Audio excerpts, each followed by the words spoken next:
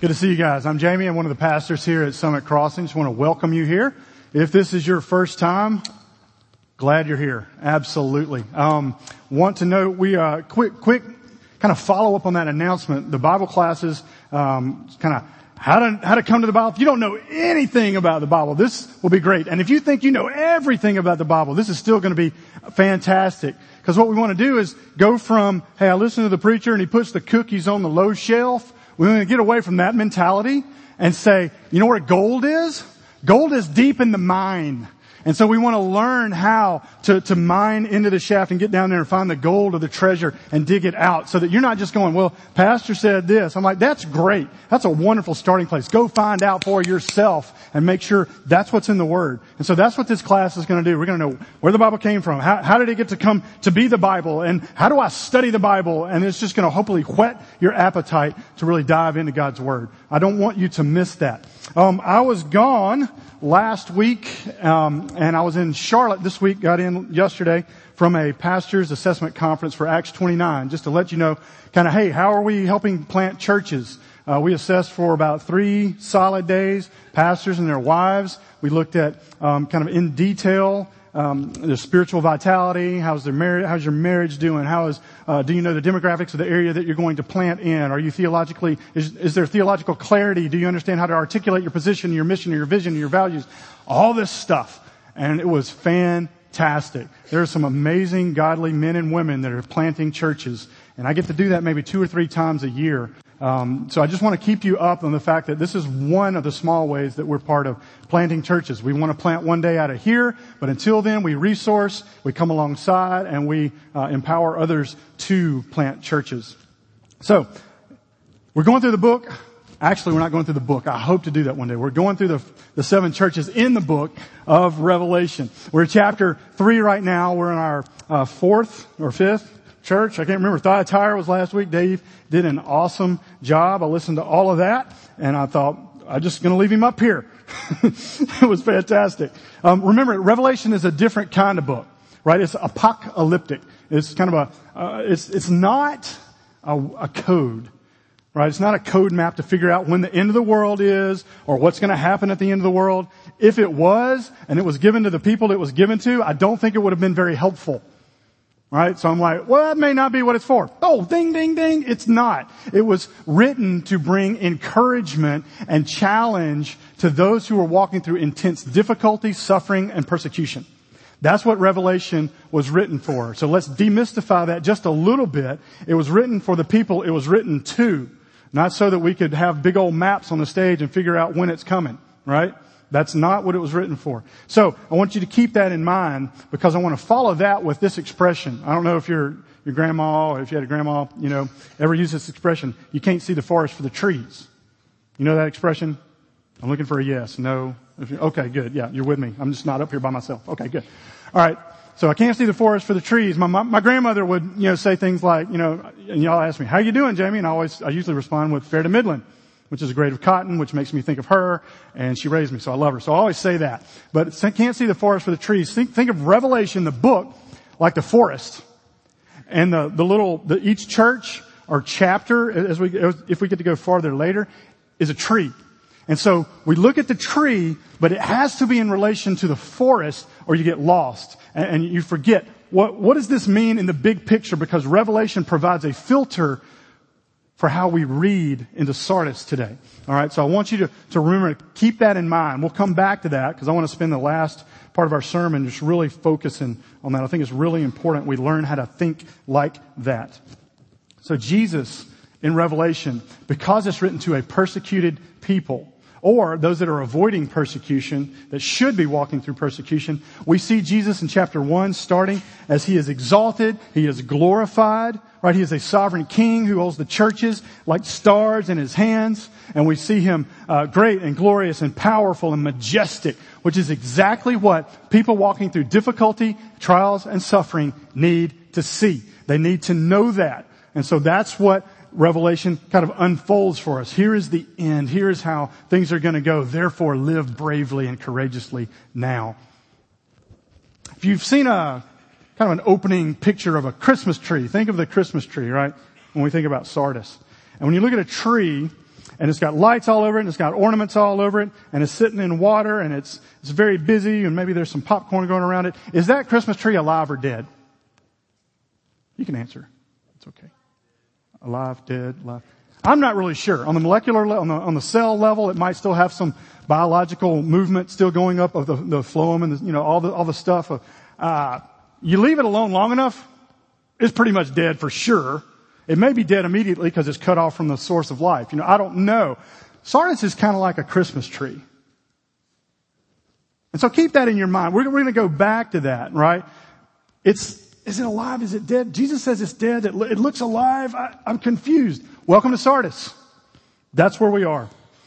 The church looks alive, but it's not. And the church in Sardis has somehow avoided the persecution that we found in Smyrna, that we are seeing that is coming on these other churches that we will see in Philadelphia. And now it's either from blending in with the culture through the metal and the wood guild shops, the trades, the craftsmen, where when you were part of a guild, you had to pay homage to one of the patron gods, or you had to throw in incense for Caesar in some of these towns. And so maybe they're blending in with that. We're not really sure, but they are avoiding persecution and is not experiencing it very much. And so their hearts in Sardis are set on avoiding hardship.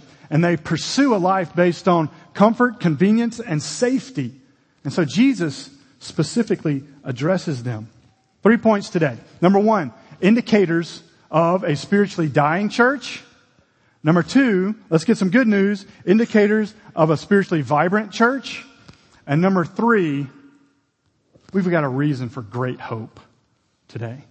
I hope you hear the gospel on the individual level and on the church level as well. We need both to move forward.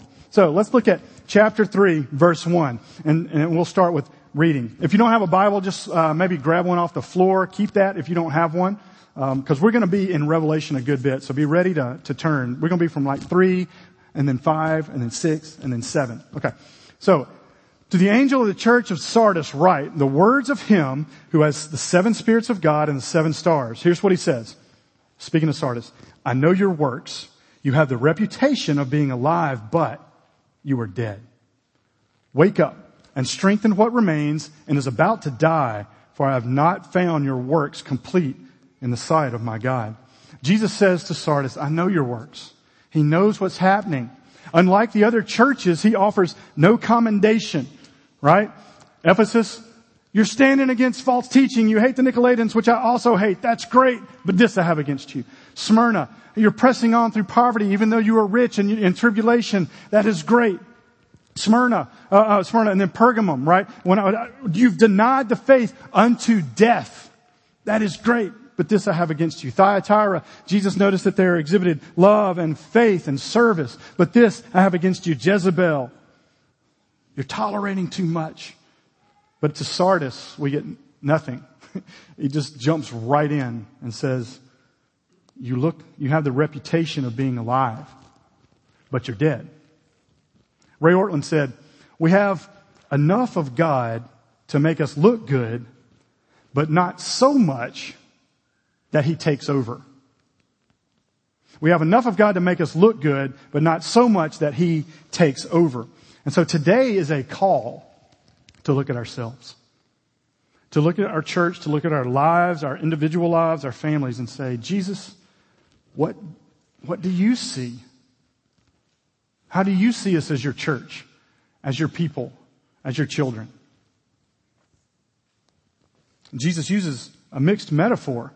Like in verses 1 and 2, he says, you look alive, but you are dead. And then he follows that with, wake up. Is that interesting? Death and sleep. He's mixing the metaphors, right? And so what we learn from that is he is appealing to true Christians who are spiritually asleep, but functionally dead. Right? That is, Christianity isn't real to them.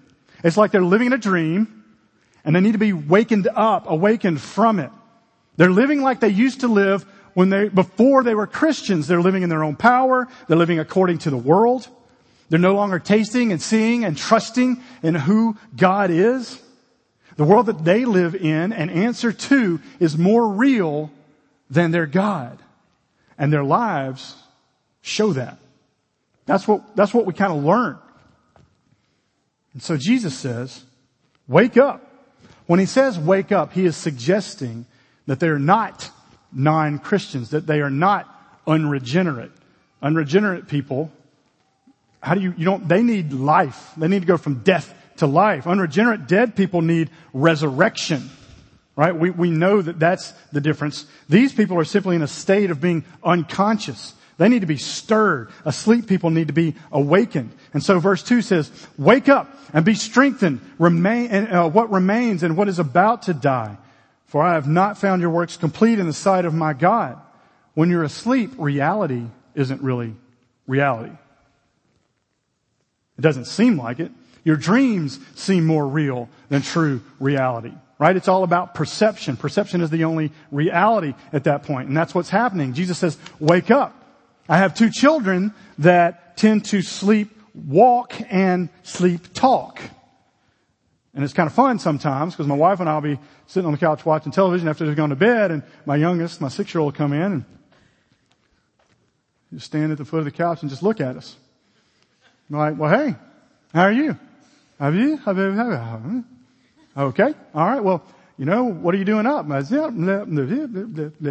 All right. Well, just going back to bed. All right. Just kind of, and then I'm like, we had this full conversation. That's my youngest, and Joshua's number 2. He is, the hardest one to wake up right now. And so my job in the morning as dad is to wake up the children. I didn't choose that job, but it was delegated to me by my director of activities at the home. So what she says is that, so I'm in there waking up Joshua, right? And then, he dreams like up until it's time to wake up. So he's dreaming and, you get some of this. And he's either a Mighty Morphin Power Ranger or a Jedi Knight. At the moment, I'm trying to stir him and wake him up. And so sometimes I'll get a one of those. And I'm like, it's dangerous now because he and Jack, they both sleep on the top bunk. So I'm doing one of these numbers, and I'm too old to even try to care about doing a forklift thing. I don't even care about that anymore. So I'm kind of dragging him halfway, and then I'm throwing water, things like that. His world right now is in the dream world, and his reality is not me pulling on his leg, getting him ready for school. When I say something like school, he has some vague understanding that something is happening and he needs to change whatever he's doing, but he's trying to fight things and to win. And I'm waking him for school and I'm interrupting that. And so reality and perceived reality are clashing at that moment. He needs to wake up. See what's going on there? That's what's happening in Sardis. They are being controlled by the world they're in, which is the dream world.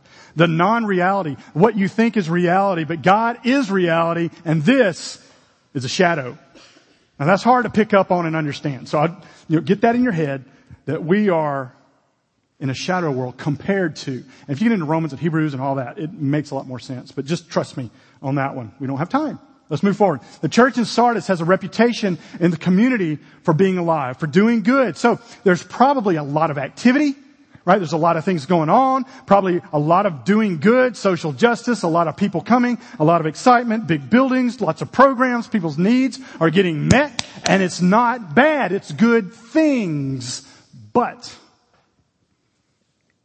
only if they are for and from the gospel. And so we can lose that. There are plenty of people that aren't Christians that do these things. Plenty of churches that don't profess Christ as the only way to heaven and the only way to restore a relationship with God that do these good things. There's a lot of activity, but does it matter? Anybody can draw a crowd with deep pockets and excitement and not have Jesus at the center. Just go to a sports event. Activity isn't bad in itself, but Jesus says in Sardis, it's not complete. The forms are there. The external is there. Ceremonies, religious meetings, traditions, service, worship services, music, up-to-date music, whatever. But the essence is lacking. The heart is missing. Jesus says in front of man, you're alive. But in front of God, you're dead. And that's sobering. And most at Sardis have given in to the temptation to avoid persecution. We know that because in verse 4 it says, some have not yet been defiled or polluted their garments. Some. In the last few churches, what we saw was some have given into temptation. Now we're seeing some have not. So there's this progression of more of the church is falling into this. They're trying to avoid being ostracized economically because of the trade guilds and because, you're supposed to pay homage to the God, and maybe they are. They don't want to be ostracized. They don't want to lose chance of having a job or to find work outside the guilds. It is very difficult. They don't want to be called out for having to pay homage to the emperor and getting in trouble or going to jail or even being executed. And because they are asleep, they are focused on avoiding persecution.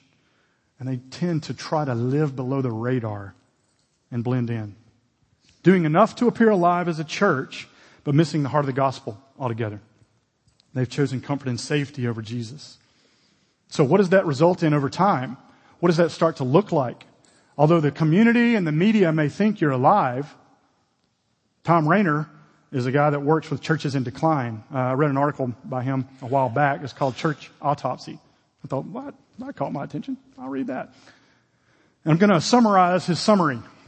Here are some points that he says that he's noticed over the last 10 to 15 years in working with churches that are trying to figure out what to do. He says, here are the characteristics of a dying church. There's no attempt to reach the outside community. There's always an inward focus. And what I've noticed and what I've read and been a part of is that the larger churches get, the more internally they have to focus their energy to take care of the members that they have. And, so-and-so doesn't like that kind of carpet, or we need this kind of coffee. They don't like this kind of coffee, or these seats aren't cushy enough, or we don't have this, or children's park. And so we have to start focusing in and taking care the larger you get. That, you have to fight that in a kind way. We don't want to be unkind to people that are here, but we have to realize we have a mission, and we're not the mission. So we have to hear that a lot, right? And so what happens is everything starts to turn insular and they have this inward focus. There's an overemphasis on memorials. You remember back when, and we had this and this, all that stuff. There's this constant reference to the past. There's no passion for the lost or the religiously trapped, or even, let's bring it up to date a little bit, even the consumer Christian who just wants to go and to blend in and to drink good coffee and to feel like they've done okay. We've almost ostracized those people to not come to church because you're not on mission. I'm like, they have sin just like we do. It just looks different. Let's be kind. Let's reach out. Why are you here? Have you been hurt by church? Everybody has been. Welcome.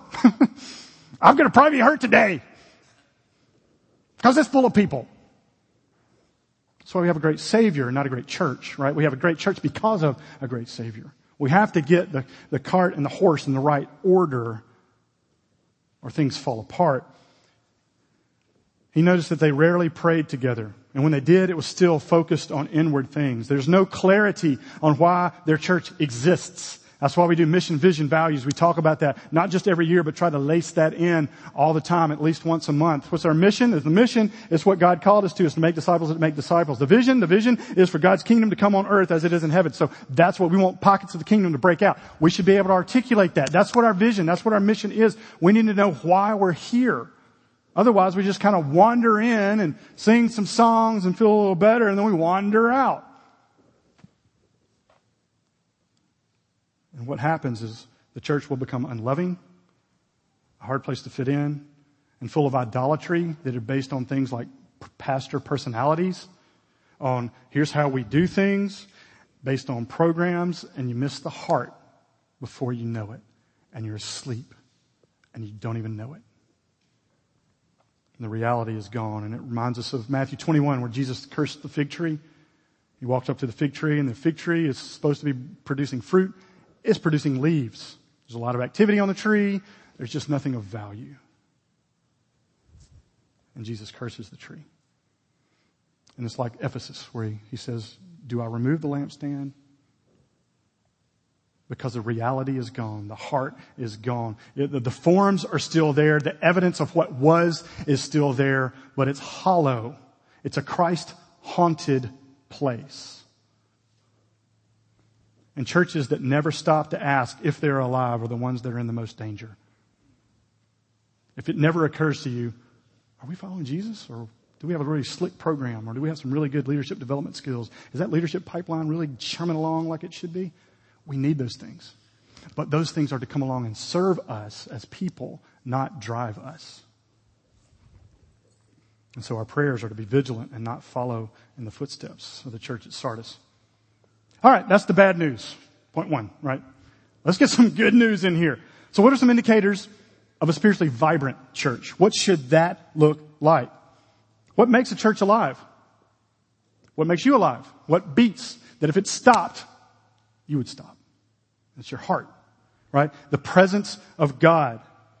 That Christianity works from the inside out. That's how Christianity functions. It works from the inside out, not the other way. It's not the external actions, not all the activity proves that we are a Christian. It's that, hey, God has made us into a new creation. Therefore, it fleshes itself out in obedience from joy, not obedience to be accepted by God, but because we are accepted, our obedience flows through and from His power. That's what Christianity is about. It works like that on all levels, not just individually, not just in your family, but on the church level. And if it doesn't, you're going to be Sardis. Because you can only go so long before you get either angry, bitter, or tired. Those are your options if you're operating without the Spirit of God, right? And so we always ask the question, how long can you live the way that you do? If the Holy Spirit were to pull out, would you notice that? Or can you live without Him just fine? Thank you very much. So we we must have the heart that beats and that blood is pumping to all our organs and our brain and our toes and our fingers and it bringing nutrients and oxygen, keeping us alive and hearing constantly from Jesus through the Holy Spirit that He is our living water, that He is the bread of life, and we constantly have to have that. Like we eat 3 meals a day, I need to constantly hear from Him who says, I am your food. I am your water, right? And not only do we do that individually, as we all do, but we do that corporately on Sundays and when we gather in small groups. That's what that is. Acts 2 is where we've turned since the very beginning of Summit, right? It's to look, here's the foundation. The early church had 4 focuses. We'll put that on the screen. They devoted themselves to the apostles' teaching, to the fellowship, to the breaking of bread, and to prayers. We do all of those elements every Sunday morning, because we find them there. Devoted to the teaching of the Word. We've got to know the Word. That is the foundation. Otherwise, you're just making subjective calls. You don't know if that's right or not. God's Word must lead us and guide us. All right, devotion to the fellowship or community. It's in our name. It's a really long name, but it's in there, right? Summit Crossing Community Church. It's important that we are in one another's lives, learning to be vulnerable and fighting for that. Devotion to the breaking of bread. We do communion every week. Why? We love it. It reminds us of the cross and of the resurrection and of our lives and what has been restored. And then we're devoted to prayers. And we want to improve on this. This has been one of our goals as an elder body for our church is we want to pray on Sunday mornings. But we also want to do other venues like elder-led prayer. And when we do that, like, well, how did that one go? How do we tweak that? How do we change that? How can we invite more people and make it easier for people, but at the same time challenge them? How do we do that? And so we're thinking and praying, God, show us how to do that. We want you to be challenged in prayer in your missional communities, challenged in your prayer in your families and your men as you lead your wives or wives. If you don't have husbands, how can we help resource you? How can we be a family to push us to Jesus in every microcosm, in every cell that's a part of the church, so that we are all praying individually and praying corporately, that we're moving forward, that there is authentic worship of Jesus, that on Sunday mornings we aren't just coming together singing songs and reading verses and doing the thing, that He is the focus, that He is the point of why we're here, that we declare together that Jesus is worthy of worship, that His name is above all names, that like Revelation says, worthy is the Lamb who was slain to receive power and wealth and wisdom and might and honor and glory and blessing. And we're like overflowing with that, encouraging one another, because you may forget that next week and I will remember it. And so when I say it, hopefully you'll look at me and go, oh, I'm glad he believes it, because I don't this week. I need to believe that. And then I'm going to be that guy next week where thank you. I'm glad somebody's still believing. I need somebody to walk alongside me. And we come together and encourage one another. Jesus, your name is above all names and you have full allegiance from us. That's why we come together. We declare, you're our food, you're our water, you're our king, you're our greater older brother. You are what we need. Not just me, but we. Churches that are alive wrestle with being alive. They ask the question, are we alive? They recognize that life is hard and full of difficulty and suffering and persecution, but they also know that God is good, and so we learn to be transparent and vulnerable with one another. And it takes work so that we can take the mask off. It doesn't just happen in that, well, give me 6 months, or it doesn't just happen when you come in a group and you get upset with somebody, or they don't do something you like, or you feel kind of pushed to the side and you go, well, we don't have enough in common, or we have different personality conflicts, or, it just didn't work. That's not Christianity. That's not two people that have the Holy Spirit of them that is working toward love, that is learning to bear with one another in all things, work for peace with one another in all things. Not one that says John 13:34-35, where it's talking about, hey, they're going to know that we're His disciples by the love that we have for one another. It doesn't say, you know what, I didn't really like the way they treated me, I'm out. That's not Christianity. And we talk like it is, and we think that it is. Christianity comes up, hits that wall, and says, how do I love you? How am I others-centered? How do I take the love that God showed for me and show that to you? I don't even like you right now, but I know that I'm called to, so God must give me love for you, or I will continue to feel the same way that I do about you in the future. And I know that I can't. He's called me to forgive. He's called me to love. He's called me to do things that I can't do without Him. Bingo. Christianity. You're right there. That's where it is. That's not to shame us. That's not to push us down and say, you're a terrible Christian. It's to say, you got to go to the right source. You got to realize what you're called to, and then realize the sources and resources you've been given. And we turn there together. And yes, it takes time, and it takes effort, and it takes courage. And you'll walk through failure. But it's not failure. Failure is not sin. It's not. I'd rather fail trying to follow Jesus and give up any day.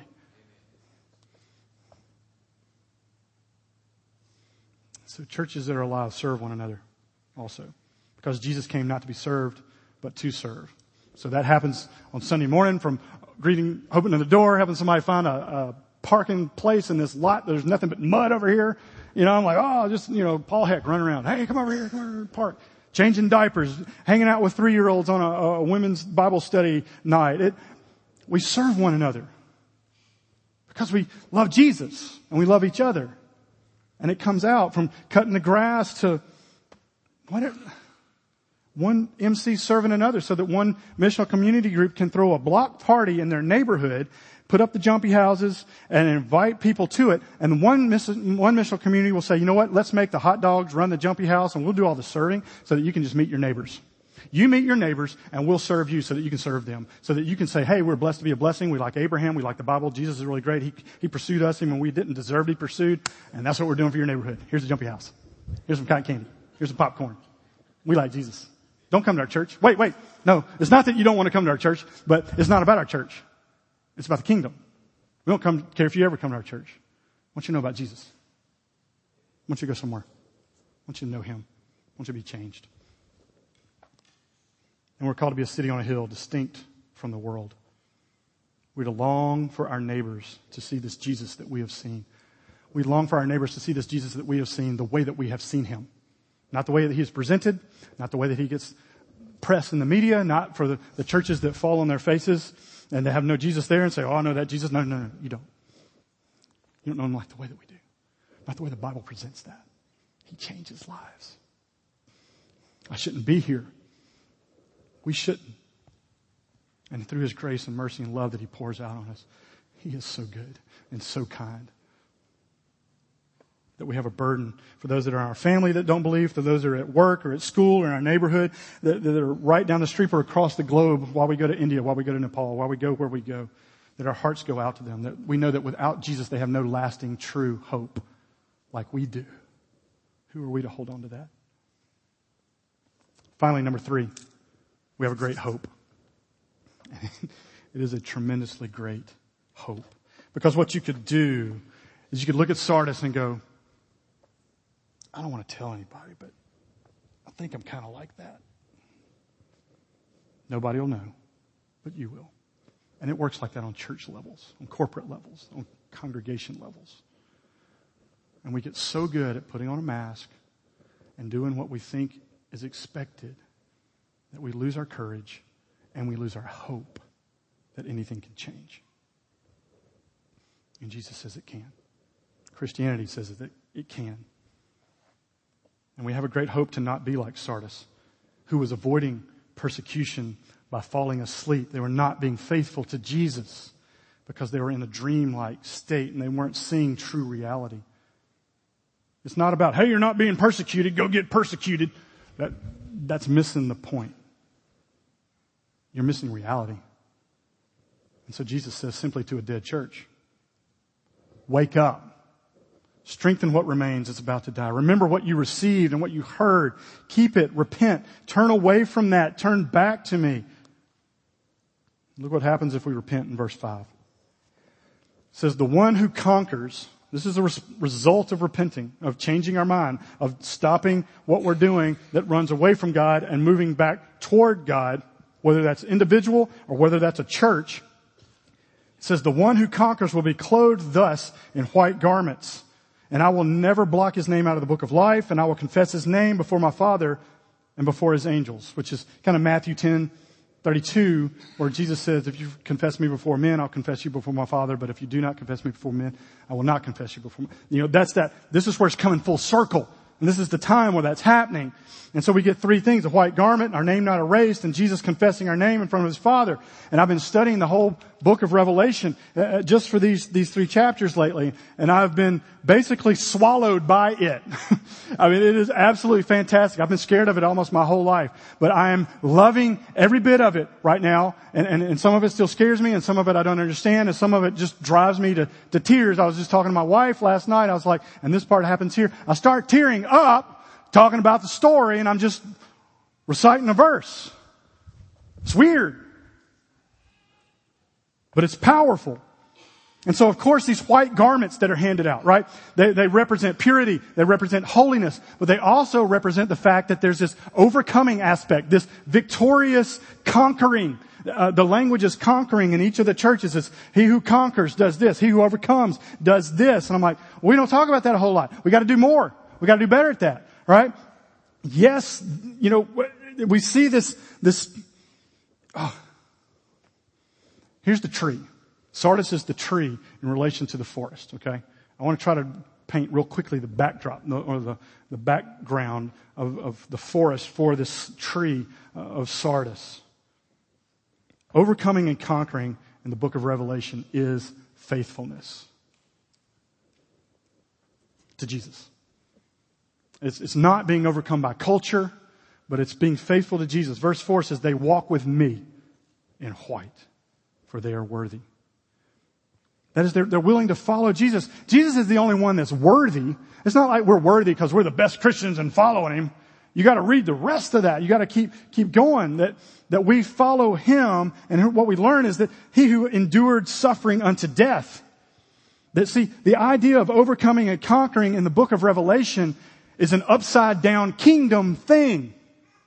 When you think of overcoming and conquering, if you think of football, you think, man, we just laid that team to waste. We beat them into the ground. We beat them 70-0. We killed them. If you think of war and battle, you think we just, our arrows and our slingshots and our catapults and our spears, we just slaughtered the entire enemy. That's what conquering looks like. And you get to Revelation, and it gears up for that war. And then we see how we conquer is following Jesus. And we see how Jesus conquered. And then we see that we are to conquer in the same way.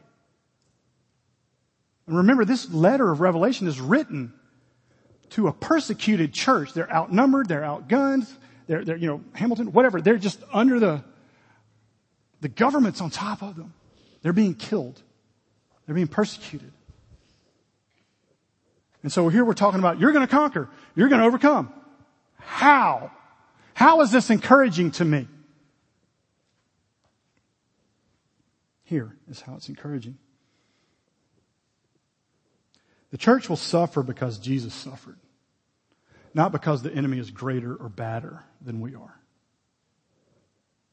We're promised that. I'm not going to pull any punches.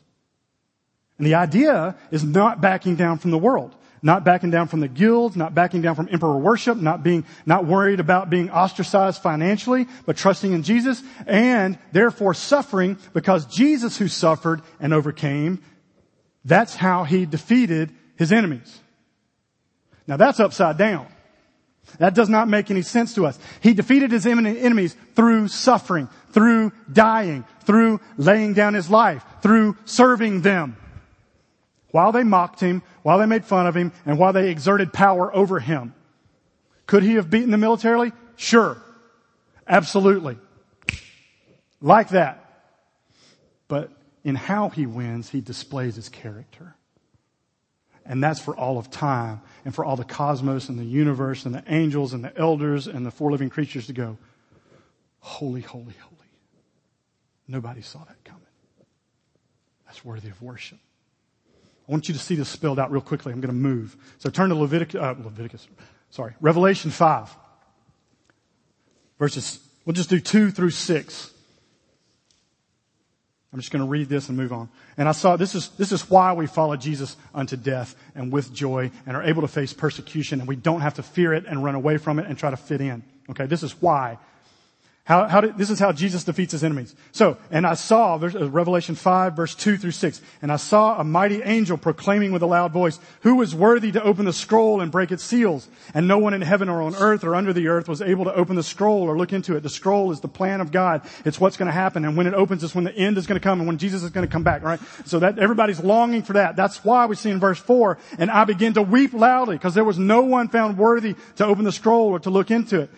And one of the elders said to me, weep no more. Behold, the Lion of Judah, the Root of David, has conquered, so that he can open the scroll and its 7 seals. And between the throne and the 4 living creatures and among the elders, I saw a lamb standing as though it had been slain. All right, here's what's crucial. Follow me here. This is how Jesus defeats his enemies. John heard at first. What did he hear? He heard the Lion of the tribe of Judah and the Root of David has conquered. And so what we think automatically with what he hears is what Israel would hear was, finally the Davidic king is coming back. We're going to restore Israel the way it was. The military ruler is coming. Finally, it didn't happen when Jesus came the first time, but it's coming. He's bringing it back now. And say, hold on. That's what he heard. Are we conquering? Or is he conquering like David did? Is he going to slay his enemies? Or is it like what he saw? Because what he heard and what he saw effectively are the same thing. Now look at what he heard. Lion of the tribe of Judah, conquering warrior, Root of David. Yes, he is. How does that happen? What did he see? I saw a lamb standing as though it had been slain.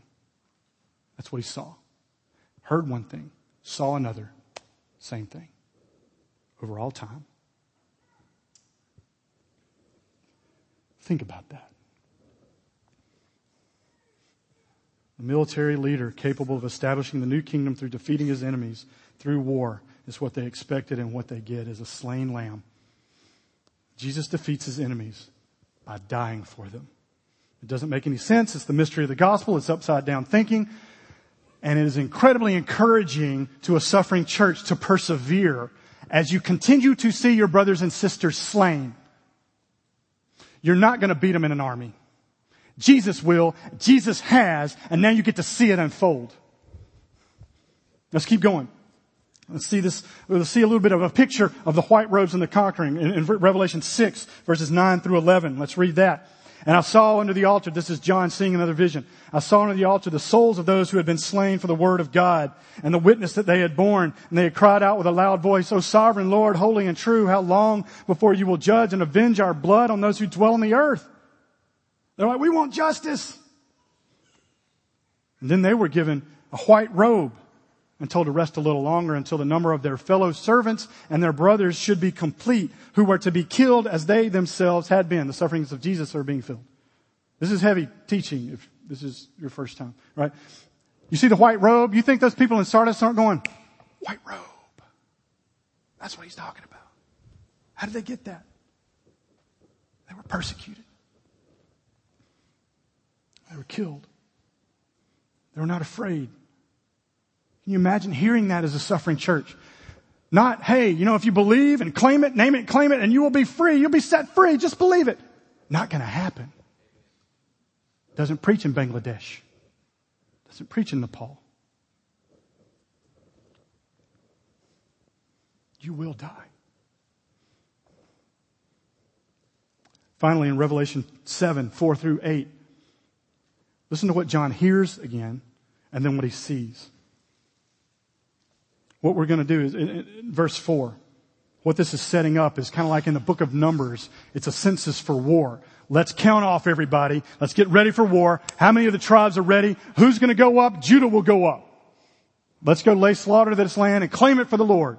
Right? That's what this is kind of setting up. And so verse 4 in chapter 7 says, and I heard the number of the sealed, 144,000, sealed from every tribe across the sons of Israel. And so here's the count off of 12,000 from every tribe, all the 12 tribes. And so we're prepared for battle. They're all out in the field. That's what he hears. Military victory is about to happen, just like it used to.